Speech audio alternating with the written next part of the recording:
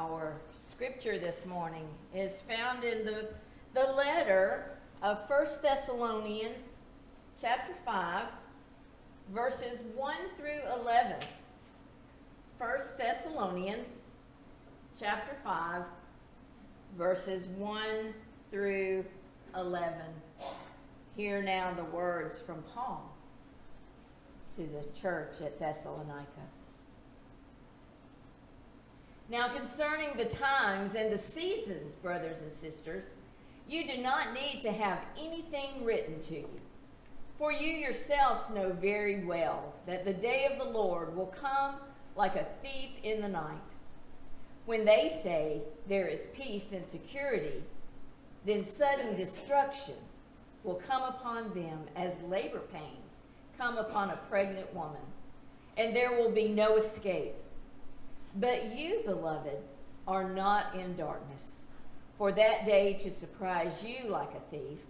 For you are all children of light and children of the day. We are not of the night or of darkness, so then let us not fall asleep as others do, but let us keep awake and be sober. For those who sleep, sleep at night, and those who are drunk, get drunk at night. But since we belong to the day, let us be sober and put on the breastplate of faith and love, and for a helmet, the hope of salvation.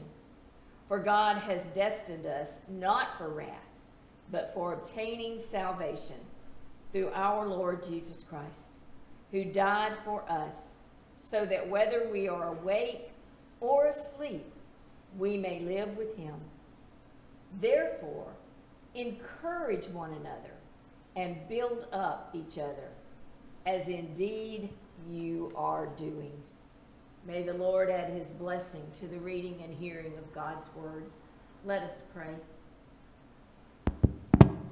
Most holy God, we thank you this morning as we hear your word spoken.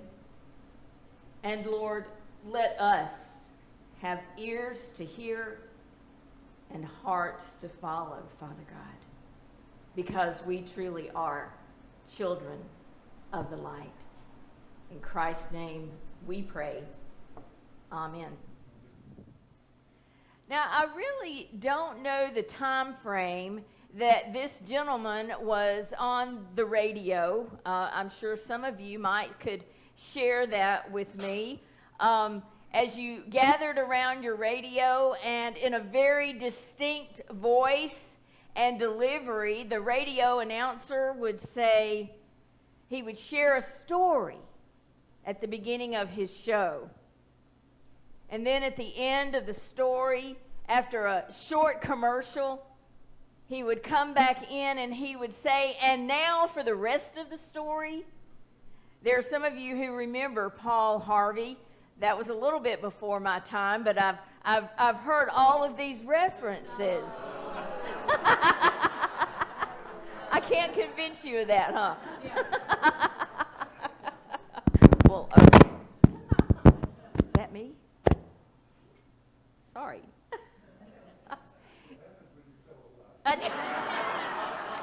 You know, the preacher just can't get away with anything, can she? I'm really making noise here.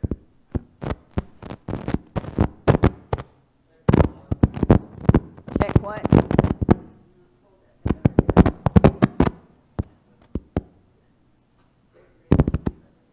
I didn't have my Rice Cracker Krispies this morning, but it's crackling. Oh, that's better. Yeah. That's better. Well, I would start that whole thing over again, but I don't think I'm going to go back there. But you know what? Today it seems like there are many of us as Christians who are living like we don't even know the rest of the story. Like we don't even know the rest of the story. So as we hear these words from the Apostle Paul, not Paul Harvey, we can hear them almost as the church at Thessalonica heard them. Our scripture this morning is part of a letter that was written to the church. It was a letter of encouragement. It was a letter teaching them not only about the teachings of Jesus and the workings of the faith, but this letter to the church at Thessalonica was a letter of encouragement. And what Paul and Silvanus and Timothy were able to show this church when they established the church, they were able to live as an example to this church. So they weren't just saying the words, they were walking the walk as well. So they were teaching and showing the people at the same time how to walk in confidence as a Christian. And so when this letter came along, it wasn't necessarily that they had to ingest or hear more new information. They knew all that there needed to be told. They had been told everything by Paul and his compadres, if you will, when they established the church. They did know the rest of the story, if you will. But what Paul is reminding them, he's reminding them of what they already knew. Now, at 64, I still have to have those reminders from time to time of things that I already know. And we're not really that different in our Christian walk and here in our churches. From time to time, we need to be reminded of the things that we already know. They knew in the church at Thessalonica about Jesus Christ, and they knew of his life and his death and his resurrection. And they knew that he would be coming back again soon. They know what it will be in those end times. They know that it will be sudden. And they know that there will be no escape for those who live in darkness. But Christians are not those people. We truly are people of the light. And so what Paul is doing is he is providing encouragement for the church at Thessalonica. And he's offering a consoling word, if you will. He is reminding the people that they can rely truly on their faith during this time. Maybe at this point in their journey, they were growing weary, if you will, of the waiting. Do we know anything about that today? Yeah, we do. We do. We're waiting on a lot of different things right now, aren't we, today? We're waiting on the end of COVID. We're waiting on the end of our mask. We're waiting on that time, as Ron said, when we can come back together as the family of God. And we're waiting most expectantly for the return of Jesus Christ, our Lord and Savior. We know very well those statements that sometimes get thrown at us in conversations or thrown at us through billboards. Get right or get left. Or maybe you've been told or read, Jesus is coming soon. Are you ready? One of my favorites, and we said a little bit about this at our Bible study on Wednesday, one of the most striking things I think that I've seen, if you ever travel from the Birmingham area towards Montgomery, and on Highway 65, there's that big water wheel, and you know the big sign that's beside the water wheel, go to the church or the devil will get you. We've seen and we've heard those things.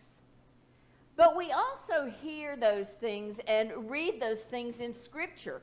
In Amos 5:8, the prophet warns about the coming day of the Lord. And Jesus himself urges us to keep awake, for you do not know the day that your Lord is coming. Paul's words to the church at Thessalonica help to strengthen that cord, if you will, between God and the church. It's a kind of stay the course message, if you will, to the church. Don't give up. Don't give in. Stick with what you know and trust that. And as timely as those words were for the church at Thessalonica, aren't they timely for us as well? I need to hear those words. I need those words of encouragement, if you will. You know, I don't know if you've noticed this or not, but where we are today, there's a whole lot of folks that spend an awful lot of time trying to figure out when the end time is going to be. I mean, we've lost track of books that have been written about those end times, and we have authors and predictors that'll tell us the date and the time exactly when God is coming back. My fear is that we spend so much time trying to figure it out and worrying about figuring it out, we forget to live. We forget to live and enjoy and pursue life as Christians free from all that. Free from all that. We have to trust what we know. We have to trust what we know. We should trust. We should be able to trust in the promises of God.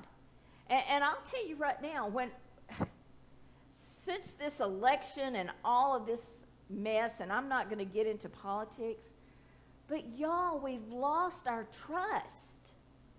We could say when we're standing here in the middle of church, well, I trust in God, but you walk out the door and you hear the newscast and you think, we're going to heck in a handbasket. Now, does that sound like trust in your God?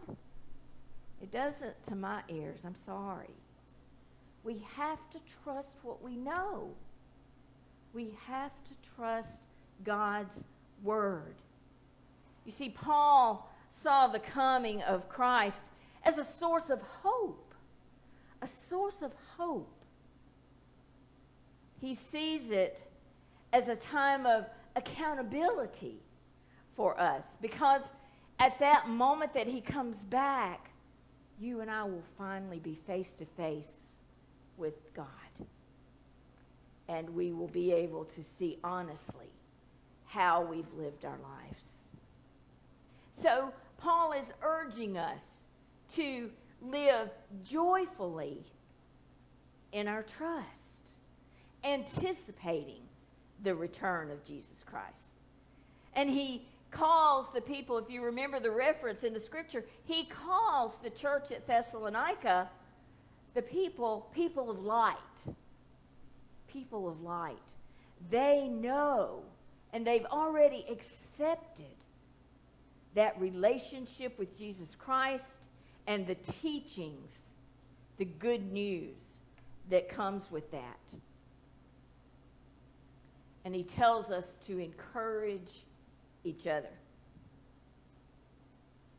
And just like back then, we too should encourage and can encourage, because of our faith and our trust in Jesus Christ, we can trust and we can live joyfully in the midst of where we are.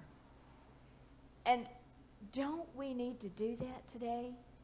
I don't know about you, but I need to hear from y'all words of encouragement, words of hope, because that reminds me again and again of the promise that I have in Jesus Christ And it's my responsibility, I feel, to encourage you. Because I know sometimes you need that encouragement as well. I think it's interesting that Paul felt the need to encourage the church to be encouragers. How sad is that? That we have to be encouraged to encourage one another. But Paul's words remind us to be sober, to put on our breastplate of faith and of love. And if you remember from your study in Ephesians about the armor of God, the breastplate is what protects the heart. And don't we need our hearts protected today? Oh my gosh, especially today, we need our hearts protected. The heart of the believer has to be protected if they're going to encourage one another. They have to stay focused and committed to Jesus Christ to be able to do that encouragement of each other. And Paul talks about the helmet. The helmet we know is protection for the head, but here he calls it the hope of salvation, the hope that comes through salvation. That's the helmet that protects our head. And what's under that head? It's our thought process, isn't it? Our hope in our salvation protects all those other things from getting into that mind. And don't we have those kind of things coming at us from all directions right now? We have so many different thoughts and information and opinions coming at us. I don't know about you, but I need that protection up here. So I stay committed and I stay focused in here. And that's what Paul is encouraging us to do. He's encouraging us to use that armor, if you will, of God, that your faith, your hope, and your love. And we need to constantly be lifting those things up and building them up in ourselves. Because I don't know about y'all, sometimes I get kind of low in that gas tank. And I need that refilling and that encouragement, that reminder that God still is in this place. And what I loved about this story is Paul wasn't just preaching it to them. When he was there with him, he was living it out. So they didn't have to wonder. We don't have to wonder how to live as Christians. We've got the example of Jesus Christ right here. And we don't have to second guess that. We don't have to rethink anything. We don't even have to reinvent the wheel, if you will. Jesus did that for us. Just so that we could continue doing that for each other. So the day of the coming of the Lord, so many people are so afraid of that. But if you are a follower of Jesus Christ, that's not going to be something that you should be concerned about and spend all your energy worrying about. You should celebrate that and be encouraged by that. And what Paul is reminding the church at Thessalonica is they're already living this. He's not sending a letter of correction and telling them, well, you need to do this instead of this, what you're doing. What he's saying is, keep doing what you're doing. The same words that we need to hear in our churches today. Keep doing what you're doing already. You're doing a good thing in the name of Jesus Christ. Trust that. Trust that. And keep at it. There is hope in the fact that Jesus Christ is coming one day soon. When? We don't know. And if you think about it, it really doesn't matter when he's coming back. If you're living the way that he's called us to live. Sometimes, though, we need to hear that. We need to hear those words that he's coming back, and you can trust what you know about that and find hope in that. And what that hope does is helps you to encourage and to be encouraged. And sometimes we need that reminder that there are better days ahead because God is coming back. And we are people of the light who know that and can trust in that, and we can live according to that. Let us pray. Father God, we do know all of these things. Some of us have been taught these things since childhood, God. But sometimes we just let the world get in our way.